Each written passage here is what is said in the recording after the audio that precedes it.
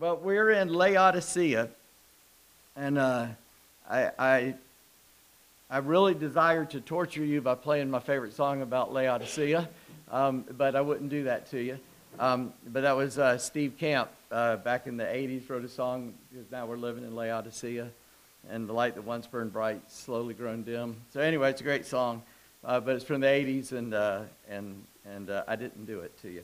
But Laodicea, this is the last of 7 churches, and I don't know, how is, just for my curiosity, and I promise we won't take too long tonight, but for my own curiosity, how has this series on the churches affected you or your thinking or anything in your life?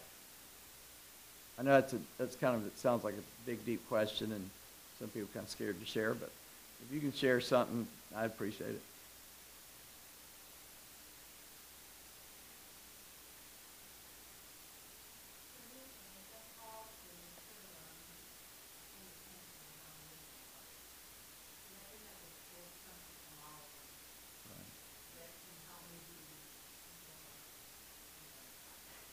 Can a lot of people say amen to that? Because I think that was well said. Thank you. You said it better than I was thinking it. Anybody else? Just anything particular or in general?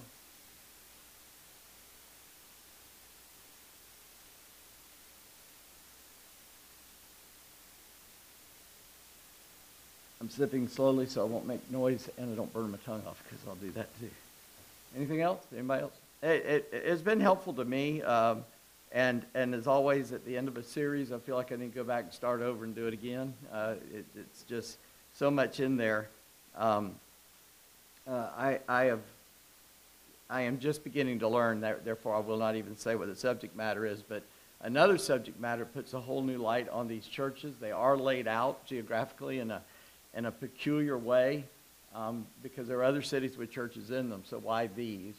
And it points to things that God did and has done and possibly will do, but that you and I don't think about anymore. They did back then. And so I don't know enough about it to speak intelligently about it, and I'll just confuse you and all that, so I'm not even going to get into it. But just know that God has done more in nature and in revealing himself and in the Word than we have imagined. I look forward to having an uncluttered, sin-free mind in heaven to understand what he was trying to tell us.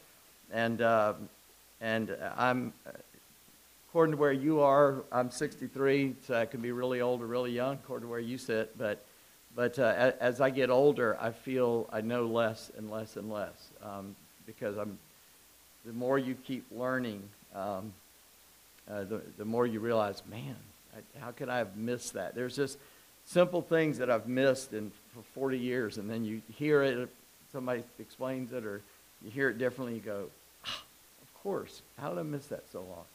So I don't know about you, but going back through this has given me a new excitement for the book of Revelation and to see it differently. Well, this is the last church listed in this particular grouping, Laodicea. Out of all the names, that's the most easy or fun to say for me. Laodicea, it kind of rolls off the tongue very easily. And so let me give you some of the background that's not in Scripture real quickly, as we've been doing. This town or city sits on a convergence of 3 important roads. There are 3 very important roads that come together at Laodicea. And so it became a center of banking and industry, because all these trade routes, there's 3 main roads that kind of hit there. And this city was so wealthy, it's illustrated commonly that there was a great earthquake occurred somewhere around 60, 61 AD. I don't know why they give a spread of 2 years, so I don't know if they weren't sure or not, but when it was. But Laodicea financed its own rebuilding, where other towns had to appeal to Roman government or get other help. Laodicea was able just to, without any outside help, rebuild all their buildings. It was known for a beautiful black woolen cloth that was used in carpets and clothing. So they were known for this a beautiful material. And a lot of what we know about Laodicea plays into what Jesus says to them about the good and the bad, actually, or about the bad that they had. Excuse me. Let me give myself a little bump here. Okay, good. They also, and here's the other thing, they had a medical school that was known for a particular medicine they had, a powder that was used in an eye salve that supposedly was very good for the eyes. And in Colossians 2:1, it seems that Paul had not been there, didn't go there by the time of the first time he went to jail. But then later, in another place in Colossians, there's the hint in chapter 1 and verse 4 and 4:12 that this church was probably founded by Epaphras of Colossae, that this guy went and founded that church. Paul knew about them because he wrote them a letter from Rome, which is the book of Colossians, so he did know about them. And but this city and this plays into what was going on spiritually that was negative, is they had no Roman oppression, they had no trouble from Jews, and they had no false teachers in their church. They had none of these problems. Other churches had that.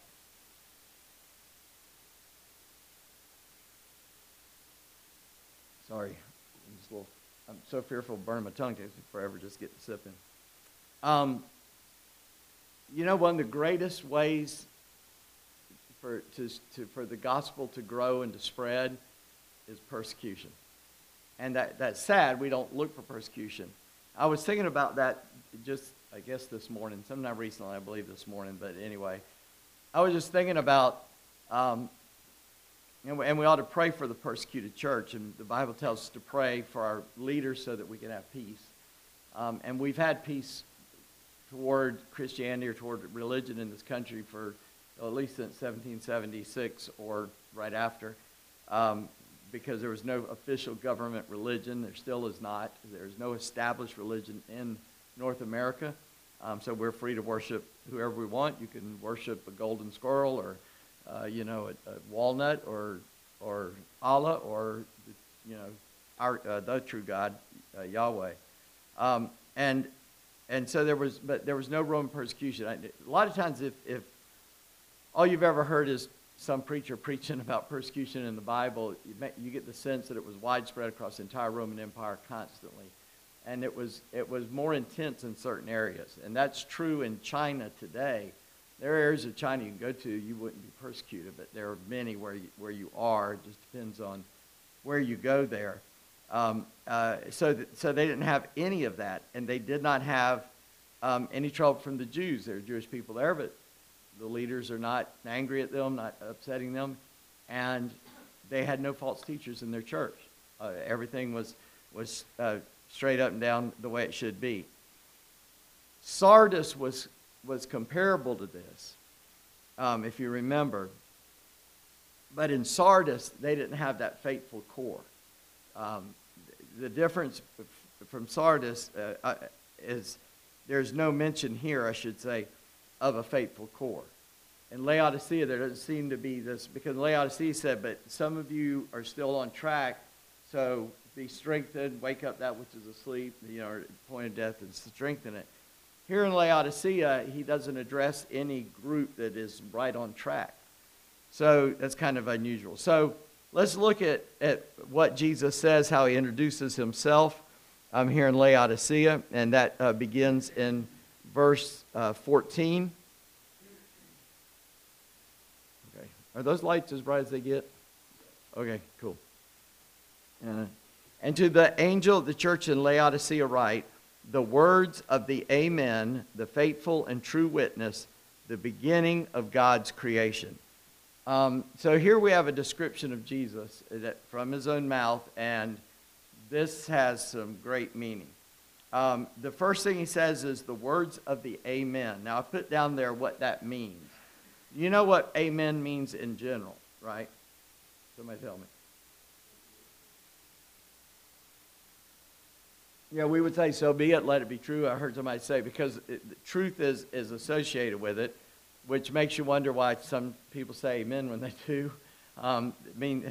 Some people use it to mean like, yeah, but it's not that. It's saying, yes, that is true or is true. And so Jesus is the amen.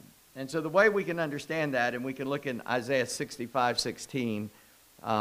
I didn't mark it, but we can all turn there if you want to. Isaiah 65:16. The sense of it is that Jesus is trustworthy.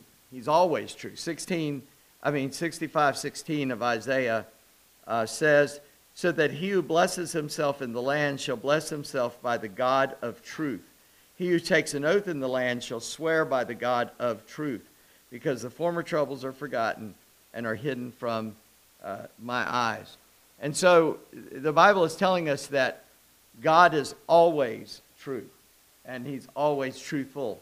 What did Pilate ask Jesus? What is truth? And what did Jesus say?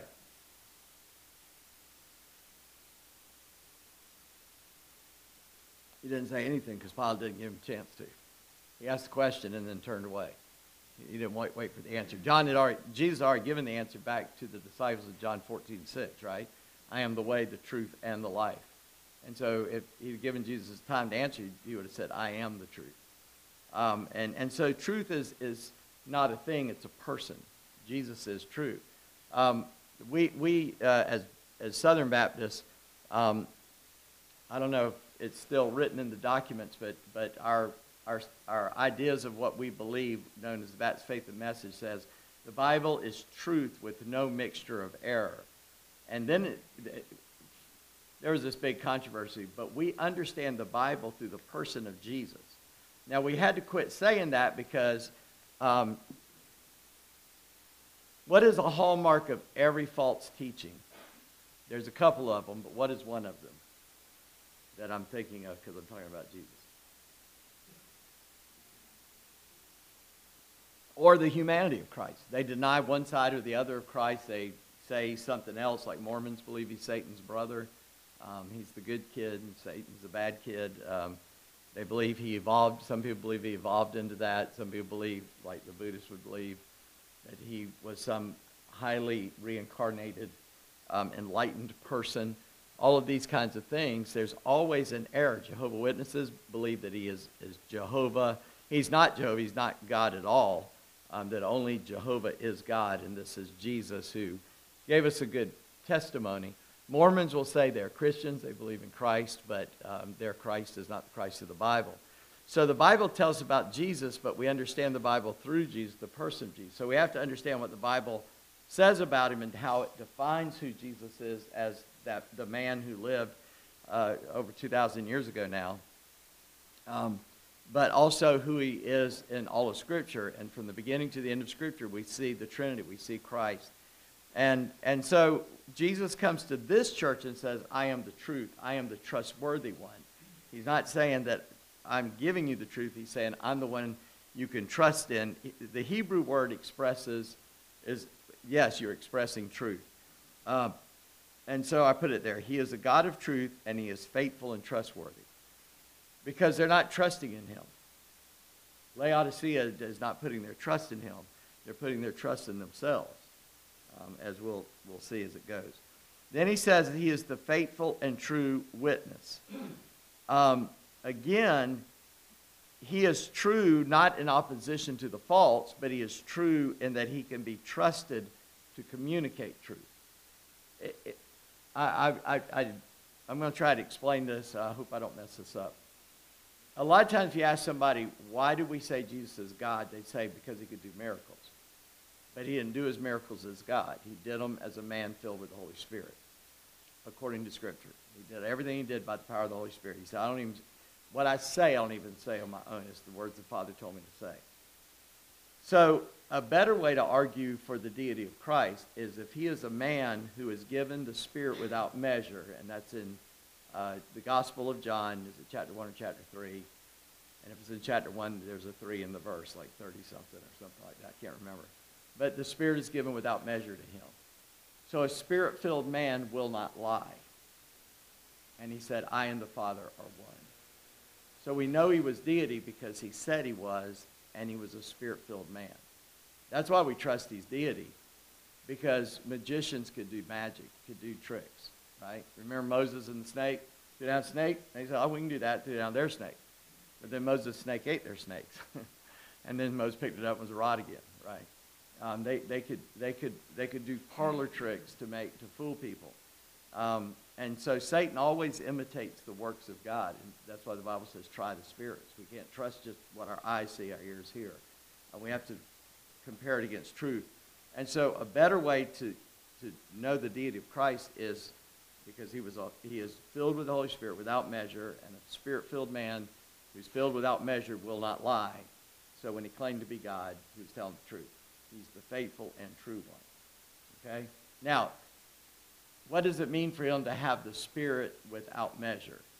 I think that was in the King James. I'm not sure exactly how it says it in ESV, but it may say it the same way. But what is different about Jesus then than about us?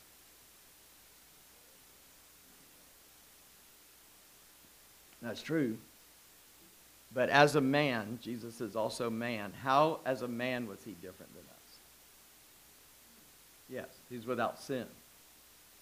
When we talk about being filled with the Spirit, what has to happen for the Spirit to fill us? What does the Spirit fill? I think you started to say it, I interrupted. What's that? Yes. He fills the space we give him to fill. To be filled with the Spirit, you first have to be emptied of sin and self and everything else. The Spirit will fill whatever room you leave them to fill. There's this illustration of somebody, they take a glass bucket or something, and they put big rocks. They bring the kid up, whatever, and say, all right, fill this bucket up with the big rocks. They fill up, says, the bucket full. The kid goes, yeah, it's full. We can't put any more in it. But then he brings up another kid with some smaller rocks and says, okay, fill the bucket with those. He fits them around the big rock. Is the bucket full?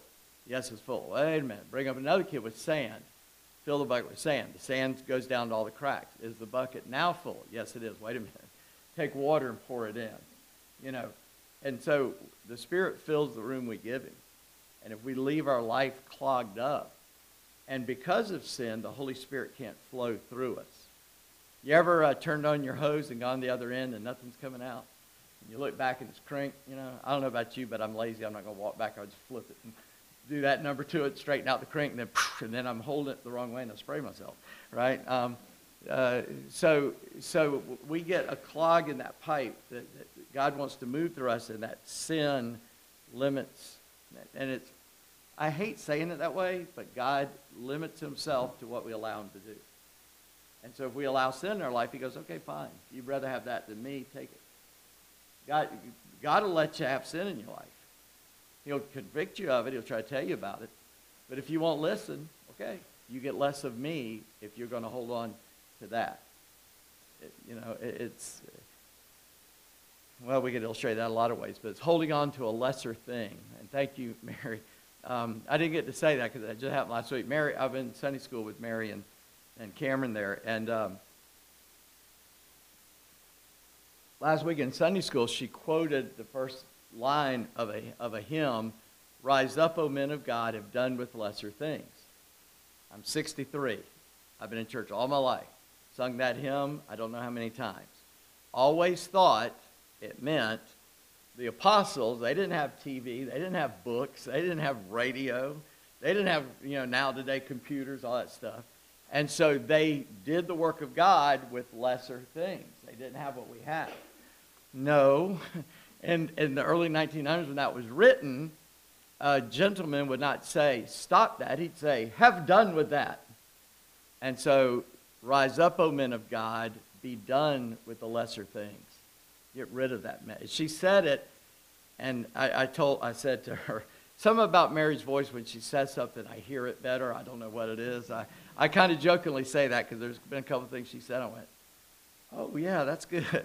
And she said that, and it just hit me. Hey, you misunderstood that. That's what I'm talking about. Those men of God of old just put aside all the lesser things to know God. Jesus, having no sin, has no clog in the pipe. He doesn't have to, he's already emptied himself. And I always like to say of the independent exercise of deity. Because he was never less than God, but he was never more than man when he was in his body on earth.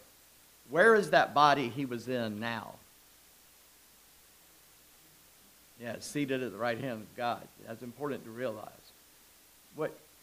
Let me ask you this. What did the Ark of the Covenant represent? And by represent, I mean, what was it a copy of? It was a copy of something. Yeah, you're right. It was the mercy seat. You remember the temple, the tabernacle, then the temple were replicas of what God let Moses see in heaven, which the next two chapters here, in chapters 4 and 5, we get to see the throne room, the worship center in heaven. So God shows it to Moses, says, now copy that, build something like that there. So he builds all the things that were there have a counterpart in heaven. And the Ark of the Covenant is the mercy seat.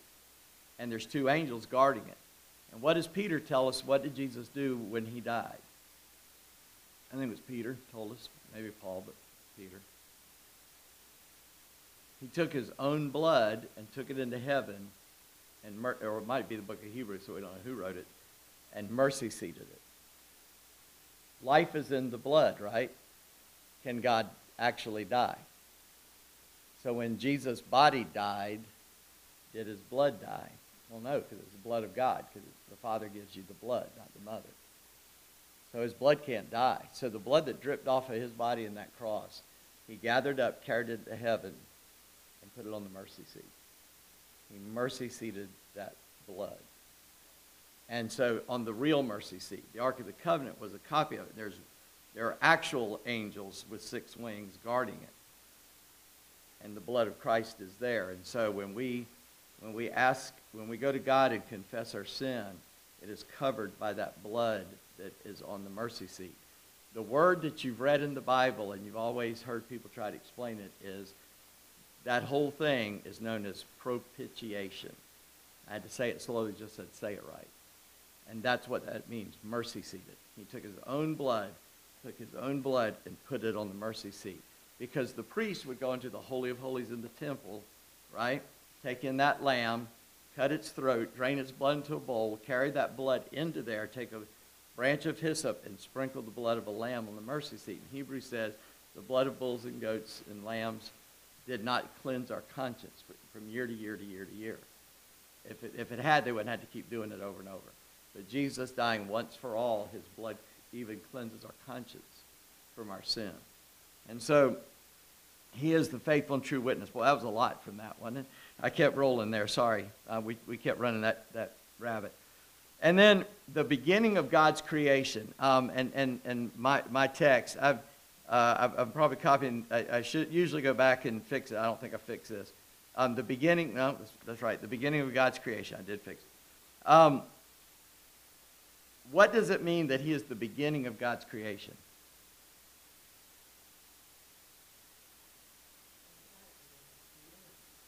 Yes, yeah. Right. Yeah, I give you all the answers on the paper there. I just want to see if y'all paying attention. I believe it's Colossians 1. Colossians and Ephesians are similar, but I believe it's Colossians 1 or somewhere in there.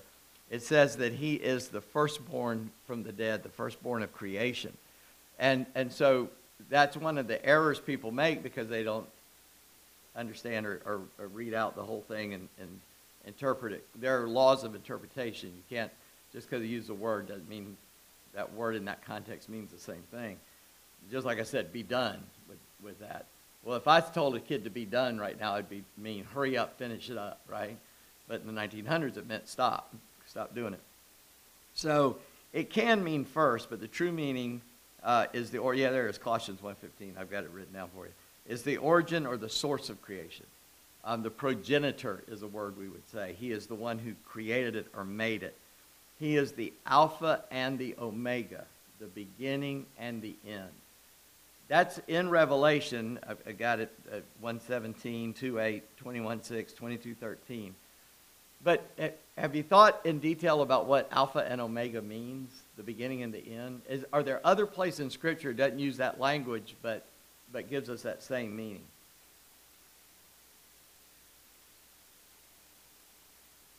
Can you think of one? One is that he that began a good work in you will complete it till the day of Jesus Christ, right? Is Hebrews 13 in this? Hebrews 12, I mean? No, Hebrews 12 is a good one. That's one that you're familiar with, I'm sure. Once you see it, you'll go, oh yeah, I forgot about that one. Hebrews 12:1. I can pretty well quote it in the King James, but let me read it so I don't mess it up. Therefore, since we are surrounded by so great a cloud of witnesses, who is this surrounding the great cloud of witnesses? Who is that? It's chapter 11. Okay, he's named all these great saints. And whoever the human author of Hebrews is painting a scene that they would understand, and you'd understand it. I got to confess my sin while I was running in here at the last minute. Besides stopping to get coffee, I could have done if I hadn't done that. But is one of my favorite quarterbacks. They never show that team on TV because we live too close to Washington D.C. So if the Redskins, whatever they call them these days, are playing, you don't get to see it. He was playing, and it came down the last minute. I didn't quit watching. Should have left, but I didn't. But we can understand it in that sense. It's like you're walking into this Coliseum, or think about the Olympics and that big track, and the stands are full, and the people are watching to watch this race here in Hebrews 12. And as you look, there's Abraham, and look, he's got his sons, Isaac and Jacob, with him, and oh, there's Jacob's boys filling the next few pews. Look, over here is Matthew, and Mark's down here, and Mark and Luke are talking because they didn't get to be the apostles, but they wrote 2 of the Gospels for us. And oh, there's old John and Peter. They're having a good old conversation. Look at the prophets over here, Amos and Micah and Obadiah, and oh, the great Isaiah and Jeremiah, the weeping prophet. And over here is Moses, and we can look around, it's filled. And I believe personally that it's more than just those guys. You know, it's my grandmother, Julia. It's my Julia Eaton, and my grandfather, John Stewart, who was a devout believer. It's my old nanny, Roni, who couldn't read because she wasn't allowed to learn to read, but would sit with a Bible in her lap, rocking in a chair, saying, God, you know I can't read your word, but teach me how to live by what you say in this. And she would just meditate and pray with the Bible open in front of her. And Uncle Wilbur's there. My dad's there now. My mom's there. And we walk into that stadium, and there's a race. And we got to run this race. And I like to compare it to a football game. Because in a football game, the reason I got hooked in, it was the Jaguars playing the Ravens. And the Jaguars were up by 7 points with 2 minutes to go, and they kick it off, and Lawrence Taylor, gosh, getting his name out now, Trevor Lawrence, marched his team down in 2 minutes and won the game with a 2-point conversion. Unbelievable. Great ending. But you know what? In the stands, there was some guy in junior high. It came down to 2 minutes, and he fumbled the ball, and he let that get into his brain, and he just always, he let his defeat beat him. And so he's yelling, you can't do it. You'll never make it. But over here is this Hall of Fame quarterback, and he's yelling, go for it, son. Go for it. You can do it. You can make it. And that crowd is cheering us as we run that race. And so seeing we are surrounded by so great a cloud of witnesses, let us run this race. Let's also lay aside every weight and the sin which clings so closely, and then let us run with endurance, and that is the word for patience. The race is set before us, looking to Jesus, because at the head of that crowd is Jesus, the author, the founder, and perfecter of our faith. He started it. We didn't start it on our own. We won't end it on our own. Remember what Paul wrote to the Galatians? You foolish Galatians. Who so convinced you that you began in faith, you can finish in works? There's no way. You start in faith, you live in faith, you end with faith. And the reason we're saved is every day we express that faith.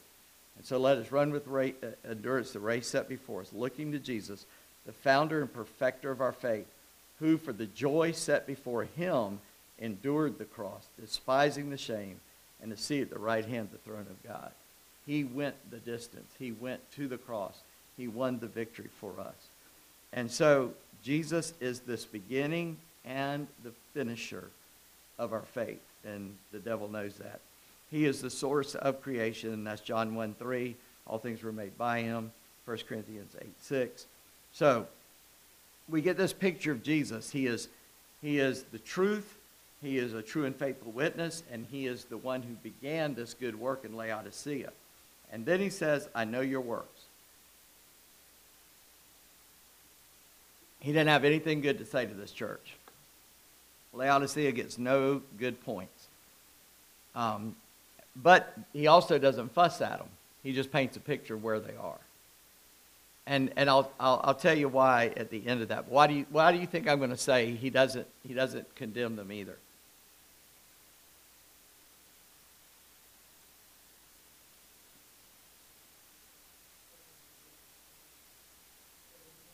In this church there wasn't. I messed that up. In Sardis there was, but here he doesn't mention a faithful core, so there's not even that.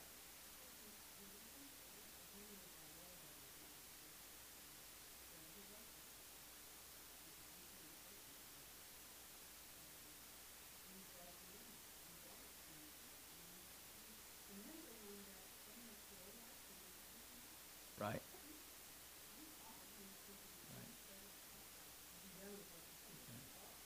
If he had condemned them, they would have no hope. It is up to them. And sometimes we stand and God says, okay, pick. The man I call the wisest man in the world that remains nameless, Dr. Harold Burchett, he's also in my cloud now, and probably many others people's cloud as well, of witnesses. One of the things he said is always stand the man in the fork of the road. In counseling, when you counsel biblically, you don't say, well, tell me, and well, let's try this or let's do that. You say, okay, there's a sin problem. All problems come from our sin. Let's trace that back. Now let's repent of that sin. When we get down to the root of that sin, let's repent there, because what you see is a shaking of a leaf out here. We try to fix alcoholism by fixing alcoholism. You want. There's a reason somebody took the first drink, right? The first drink led to the second drink, led to the fifth drink, led to becoming a drunk. That's how sin works. That's how messed up life works. There was a root cause. It started because there was a great pain they didn't want to look at, so they did something to comfort themselves in their pain. And then eventually they were doing it because it was Tuesday. They didn't need pain. It was another day. And it became a habit. Choice is lost by choice. And so, as a Christian, we understand God came to break that hold of sin on us. In fact, Romans 6:6 says that when we become that new creature in Christ, he breaks the chains of sin, so we shall no longer be slaves to sin. So if a Christian, though, can voluntarily go into slavery, just because you're free doesn't mean you will not walk back into slavery. And so a Christian can stumble and fall, but if he doesn't get up and get back on the path with the shepherd's help, he's got a crook to help us get on the path, and he's got a rod to beat our enemy off of us, right? In Psalm 23, your rod and your staff comfort me. God never uses, a shepherd will never use a rod for a sheep, because a sheep is a delicate thing. You hit him with a rod, you're going to kill him. I mean, just one. Oh, my dad he told me when he was a kid, he would set rabbit traps going to school and then cleaning them out, coming back, and that's what they would eat. And he only went through 6th grade, so I don't know what they did when he didn't go back in 7th grade. But he just said you could pick up a rabbit by its ears and chop it in the back of the head and it'll die. It's just a delicate thing. You can't do that. Sheep, same way. So the rod is for the enemies. It's for the wolf. It's for the bear. It's for the lion. The staff is the crook, where he will rescue you, pull you off of the cliff, guide you in the way you should go. And so God's rod and staff, they comfort us. And as a Christian, if we go offline, he's going to take that staff to pull us back in. But if we resist and don't want to come back and fight that, we're going to hurt ourselves, right? And Proverbs 29:1 says, a man being often reproved hardens his neck, will suddenly be cut off, and that without remedy. so God gives us opportunity to repent. That's what he's doing for Laodicea. He doesn't say, that, too bad, you're done for. Neither does he say, doing a good job. He says, you got a problem, and you better repent. And if you ever have God tell you, you better repent, you better repent. Go ahead and do that quickly and firmly. And so he says, I know your works, and they were a bland and nauseating people. Now, here's the text. I know your works, you're neither cold nor hot. Would that you were cold or hot. So because you are lukewarm and neither hot nor cold, I will spit you out of my mouth. Now, this is the first illustration of their problem. And to my understanding, couldn't be wrong, but near Laodicea, there were two types of water. There was these hot healing springs, mineral springs that were hot, and there was also an aqueduct system, and it brought in good, clean, cool water. Cool water refreshes, hot water can heal. They were neither. They blended the two. It wasn't good for drinking, and it wasn't hot enough for healing. And he said, I wish you were one or the other. It's not that he said, I wish you were hot and not cold. He said, I wish you were hot and on fire for God, or cold so I could get you to repent. No, being refreshing, a cold drink of water is a good thing on a hot day, amen? Yeah, okay. So what he's telling them is, you're neither. You're bland. You're nauseating lukewarmness. And so, and it may be, he is getting them to know, because remember, these are people that are in this very relaxed state and very rich city. We had another city. People are rich, and so they kind of laid back. Laodicea, same way. And it would have been a social faux pas not to offer a hot or chilled beverage to their guests when they came in. Just as we do. Somebody comes in, can I get you some water, coffee, tea, milk, whatever you got in the refrigerator, or you can make real quick. But it may refer to this drinkability, this cool water of the warm springs that had help. And he says, but because you are neither but are lukewarm, I will spew you out of my mouth, the King James says. Let me see. Because you're lukewarm, neither hot or cold, I will spit you out of my mouth. The word there is vomit, okay? And it's an ugly word, but I like to use the word that it means. God says, you make me sick to my stomach, I'm going to throw up. I'm going to throw you up. You don't have to be a person of extreme, and in fact, it's easier to go to a consistent extreme than remain in the center of biblical tension. But at the same time, we ought to be, this points to 100% dedication to God. I wish you were just, God uses people that bring refreshment to people. He uses people that help bring the little bit of heat and warm us up to help us go. But be one or the other. Do something, but don't be, well. I remember in high school, there was a cartoon, and the guidance counselor was asking the kid, would you call yourself a leader or a follower? He said, neither, I'm a spectator. And that's what he's talking about, is these spectators. Lead, follow. I like the sign, lead, follow, or get out of the way. Do one or the other. And so he's saying to these people, you're useless to me. God cannot use our niceness. He can only use our God-led ministry. And so he says, I'll spew you out of my mouth. Lukewarmness does cause vomiting. But verses 18 through 20 offer hope of repentance. Laodicea is not beyond help. And then in order of these verses, he goes on to say, you say I am rich, I've prospered, and I need nothing. And again, this is what's going on in that city. They trusted in their riches. They boasted in their perceived self-reliance, and their outward prosperity can lead to self-deception. I think, yeah, it was. It was just at the homecoming. Pete and I went to the homecoming. I guess that was a week ago tomorrow. So that short a time ago. Yeah, time flies when you're having fun. 2 weeks ago. Yeah, 2 weeks ago.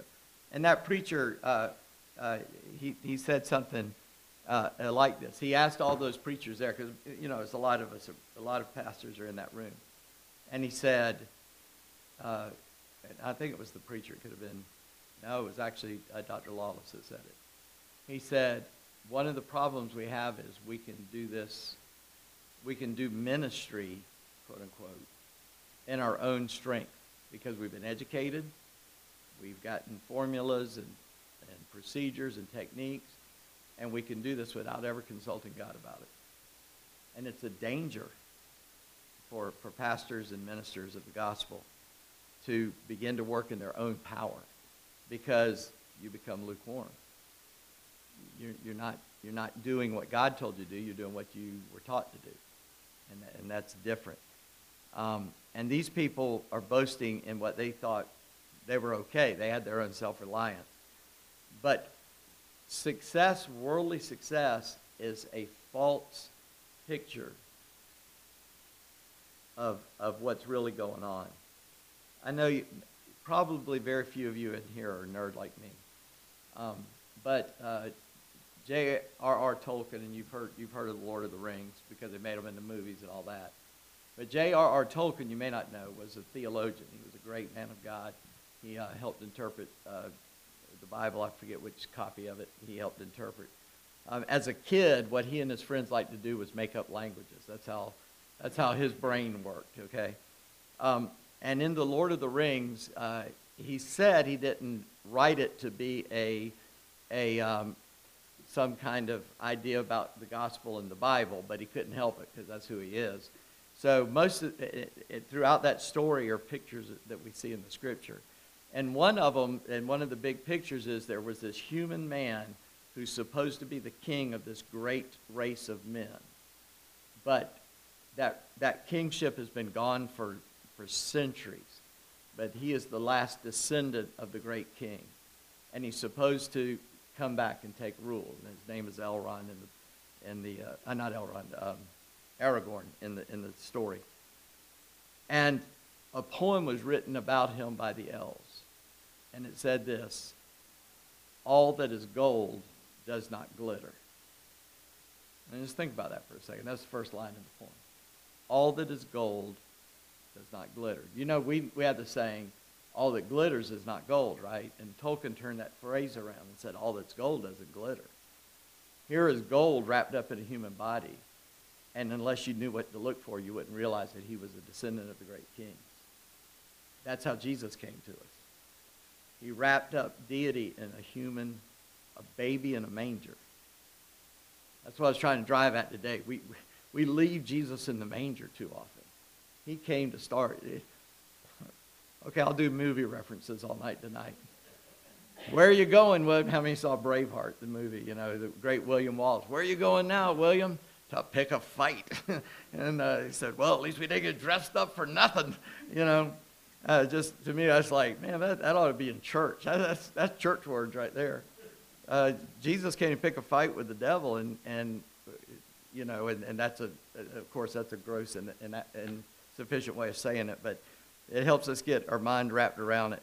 Our outward prosperity, if we got money, we're going, we got people coming, oh man, you must be right. You're getting hundreds of people are coming to your church. So that is not an indication that we're right. It's an indication we're popular. Especially in what happened to the crowds that followed Jesus? He turned around and said, oh, y'all want to follow me? Take up your cross. Follow me. And they went, oh, we didn't come for a cross. We came for the lunch. And they went home. And so much so that he turned to the disciples and said, are you going away too? And Peter said, where will we go? You have the words of eternal life. He said, all right, then saddle up. You know, he said, saddle up, Buttercup. It's going to be a tough ride from here out. We're going for the goal now. And they stayed with him to the cross. So, he says, and you don't know that you are wretched, pitiful, poor, blind, and naked. Now, if you were here and I preached on being poor in spirit, that's what they forgot. Those words are almost the exact words, aren't they? He says, you say I'm rich, I've prospered, I need nothing, not realizing you're wretched, pitiful, poor, blind, and naked. And then he says, so I counsel you to buy from me, gold refined by fire so that you may be rich, and white garments that you may robe yourself, and the shame of your nakedness may not be seen, and salve to anoint your eyes so that you may see. Now, it's quite obvious you cannot buy the grace of God, right? So what did the prophet say in the Old Testament? It's the Italian prophet Malachi, or that might be Malachi, I'm not sure, but anyway. He said, hey, come to the fountain. You can buy without, free of charge. You can buy the water, the grain, what you need. So it's not possible to buy a spiritual blessing, and there's scripture for it. And the true riches in gold are riches refined by fire that will not tarnish. It's so purified that it will not tarnish. And the Bible talks about streets of gold in heaven, that they're transparent. They're so pure they're transparent. Not sure what that means, other than there's no anything mixed with that. White garments to clothe you. Remember the black wool? He says, well, I got some white garments. White is a symbol of righteousness, and to cover their nakedness with garments of purity and sincerity. Salve to anoint your eyes, as you can see, which I seem to need tonight. It seems to refer to their trust in that medical school. And then the balance seen here in verses 17 and 18 are obvious. That's what a commentator said. I put it in there to remind me to just stop. It says, you say I am rich, I've prospered, I need nothing. I counsel you to buy from me gold refined by the fire. And not realizing you're wretched, pitiable, poor, blind, and naked. So you need to buy clothes, and you need to have the salve that you can see. And so we see this contrast that Jesus is making there. And then those whom I love, I reprove and chasten. And that's, we started over there in Hebrews 12, verse 6. Talks about the chastening of the Lord. He says, those whom I love, I reprove and discipline.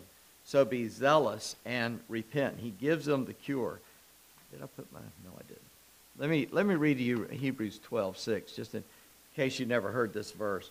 For the Lord disciplines the one he loves and chastens every son whom he's received. And in fact, in that text it says, if you've never had the chastening of the Lord, you don't belong to him. You get out of line, God will whoop you. Okay? I don't know about y'all's parents, but I'm old enough to have parents that they didn't talk twice.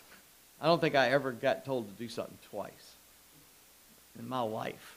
And I didn't tell my kids twice. First time I told them, and the first time when they were old enough to get it, and they got a little correction, nothing to hurt them, just a shock of, why'd you do that? I said, because I told you to do something, you didn't do it. Never had to tell them twice again. God don't speak twice. He told us. He's telling them to repent. They better do it. But I want you to notice his attitude toward the church is not punitive, it's corrective. There are people that beat their children, and they ought to be beaten. But there is a correction that may take a little pain to get people's attention. And the correction of the Lord can hurt, but it never breaks us. It never tears us apart. It is always corrective and gets us on the... And he says, be zealous and repent while there's still hope in verse 16. You can come to a place where there's no more hope. How do you like those two words put together? Zealous, repent. How would you describe that? How does that translate out in your mind? What does it mean to be zealous? Let's just start there. Y'all get quiet because I talk too much. What's that? Okay, be quick, be hasty. Right. To be enthusiastic. Yeah, opposite of to be lukewarm, right? So to be zealous in our repentance. I'll quote the wisest man in the world again. He said, be careful of tears when people are repenting, because the road to repentance is already slippery, and it's made more so when it's wet.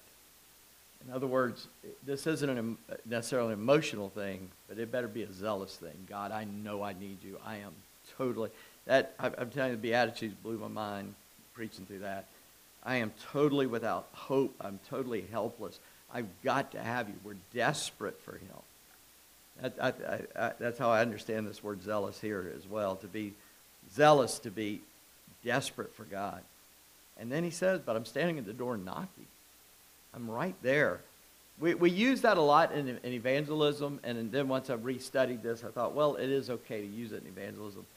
But notice he's knocking on the church's door. Behold, I stand at the door and knock. This is a summoning of this complacent church to live a spiritual life. We live in a materialistic culture, don't we? We live in a culture that admires work, and especially work that has results, right? So if I work hard, then I become successful. And we brought that into the church.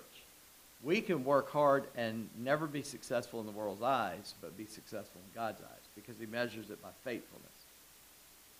Because God gives the results. Paul planted, Apollos watered, but God gave the increase, right? So there was a man, he was on the mission field for 40 years and never saw one person come to Christ. His son was named Paul, his last name Freed. And Paul Freed watched his dad's faithfulness, became a follower of Jesus Christ, and in his generation wrapped the world with radio waves called Transworld Radio, so that the gospel could be preached on every continent, and the people in that continent could hear it on the radio. That guy's father was a devoted missionary for 40 years, never saw anybody come to Christ. Was he a loser in the world? No, of course not. Because God don't count like we count. Remember the stories of 10 talents, 5 talents, 2 talents? Did you notice the 2-talent guy? He said, well, you could at least put it in the bank. You knew this was going to happen. The ones who were successful risked the investment of their master. And so many times as churches, well, we may not, if we do that, this may happen or that may happen. We get all nervous. We better not use God's resources that way. Why don't we just use God's resources the way he leads us to use them and let him tell us later, good job. Because we don't know the results of what we do, right?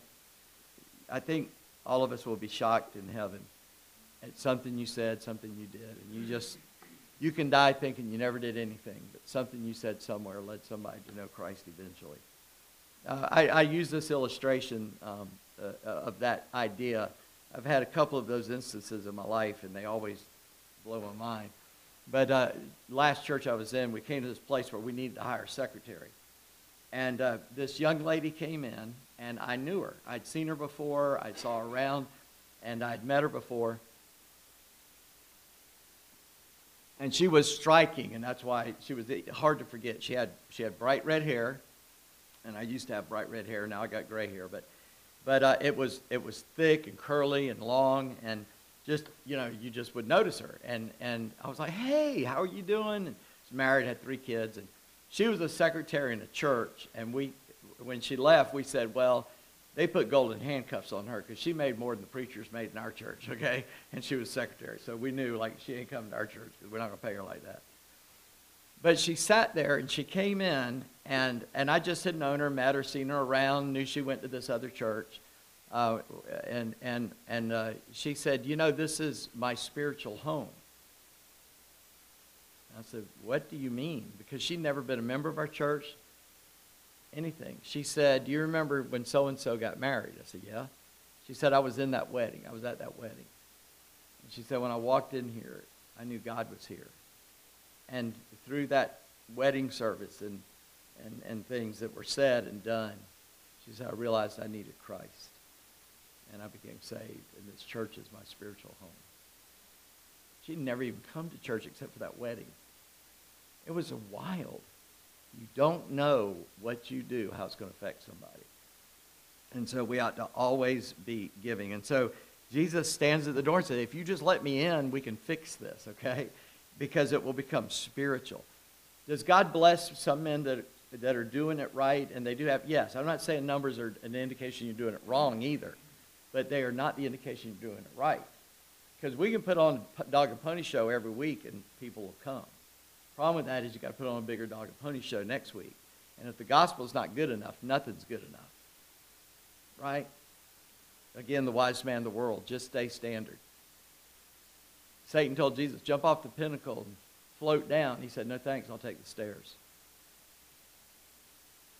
I don't need God to, God doesn't have to do a spectacular thing. I can just walk down the stairs. I'm not going to do it.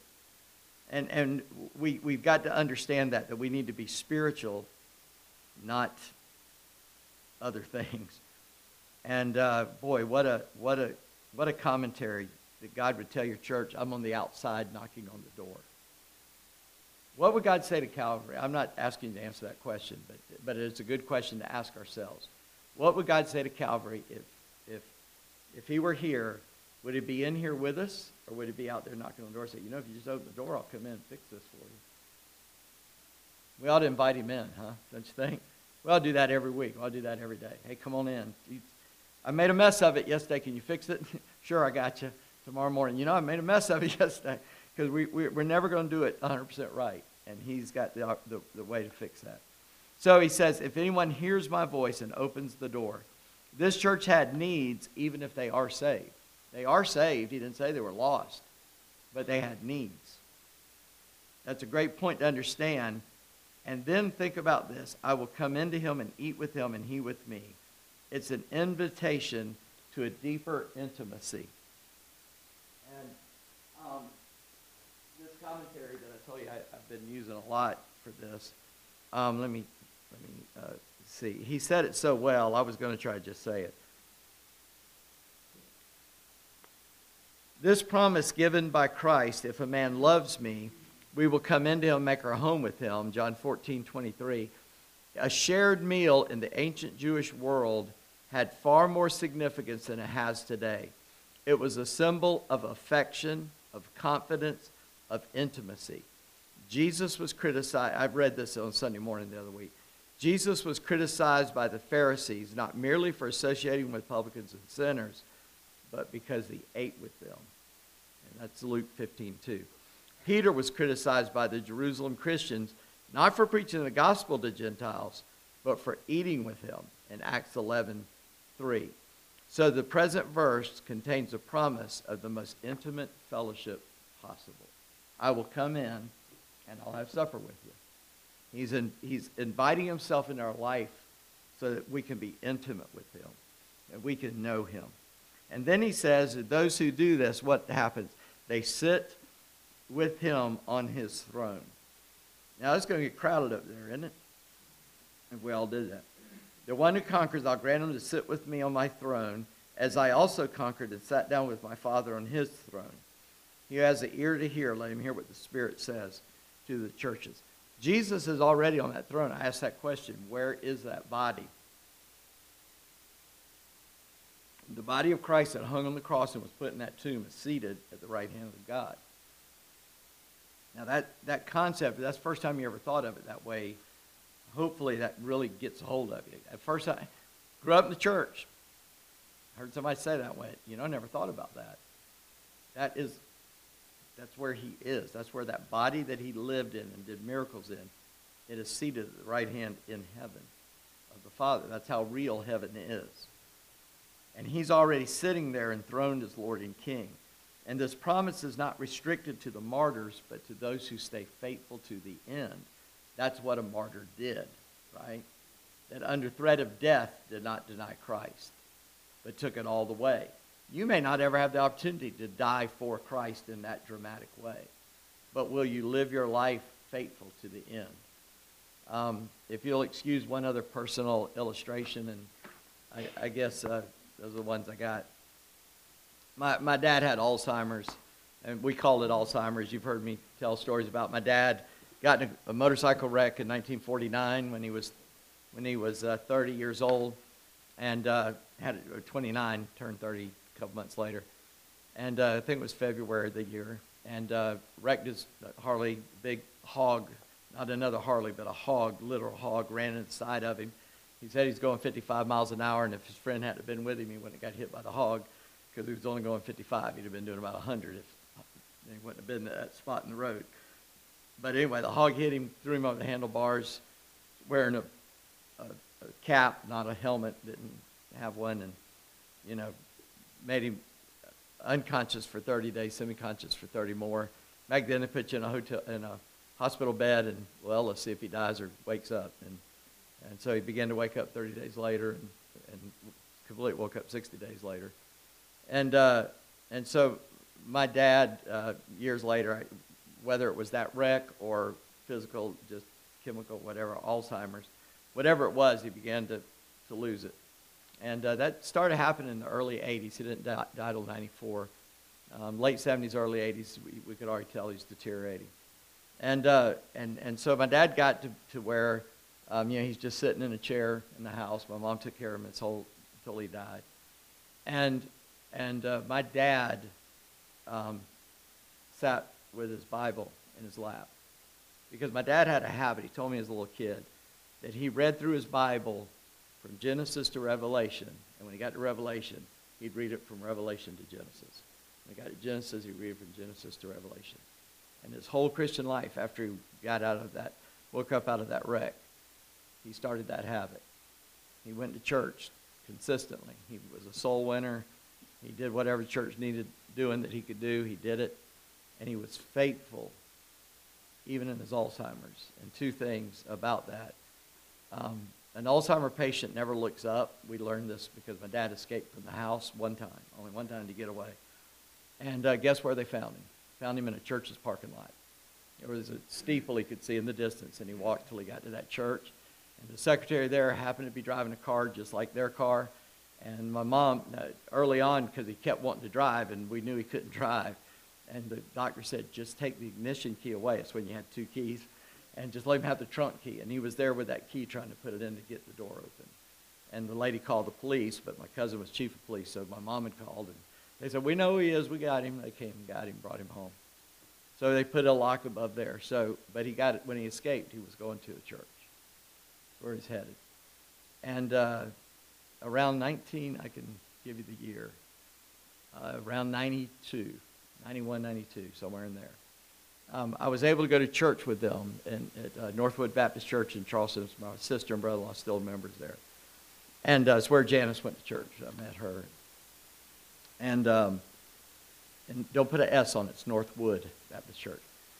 And forgive me for saying it this way, but I like to say it this way just because it makes a point. Y'all remember on Sunday morning service, you always had a special music. You know, it might be the choir, it might be a solo, or you might have a choir and a solo. Okay. Well, the B team gets to do that on Sunday night, right? The ones that aren't quite that good, we let them sing on Sunday night. They're good, but they're just not quite that good. There wasn't a night they would let me sing, so I'm not being judgmental at all. I just appreciate anybody using whatever gift God gave them to whatever extent they can use it. And this young man stood up, and he's going to sing a solo. And he sang On a Hill Far Away, stood an old rugged cross. I'm sitting by my dad. My dad couldn't tell you my name, didn't know who I was. I could have been his brother, his dad at that moment. He didn't know where he was going, didn't know a thing. And he sang every last word of that song with that guy. The last thing that ever left him, and it probably never did, was the knowledge of the Holy One. He was faithful to the end. And God invited him to sit on the throne with him. That's what it takes. You don't have to be Billy Graham or Hudson Taylor. You just got to be faithful.